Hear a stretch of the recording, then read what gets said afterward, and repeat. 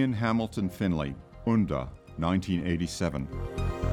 Ian Hamilton Finlay was a Scottish poet known mostly for his concrete poetry, where the look of the poem on the page is very important to understanding the actual poem. The UCSD has a great collection of poetry in its library, and he seemed an important artist to bring. He began making sculpture as a way of putting language into the landscape.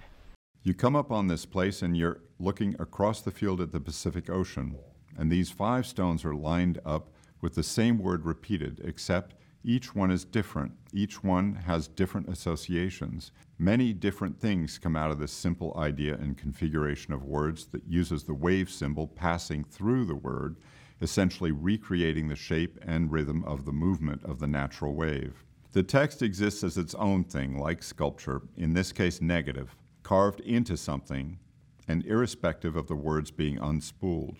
Text for its own sake, not necessarily always signifying some other thing.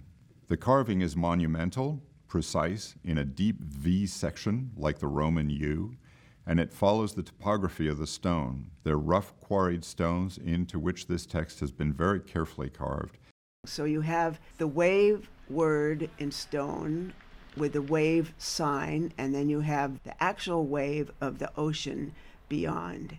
These things are all tied together in this kind of conceptual puzzle that you can engage or not. You can just sit on these stones and watch man at play or women at play, or you could watch the spectacle of nature, the sunset, and not think about these things. But the intellectual, the sort of key is that the intellectual person or the educated person who knows Latin will think about what this all means and try to make these connections.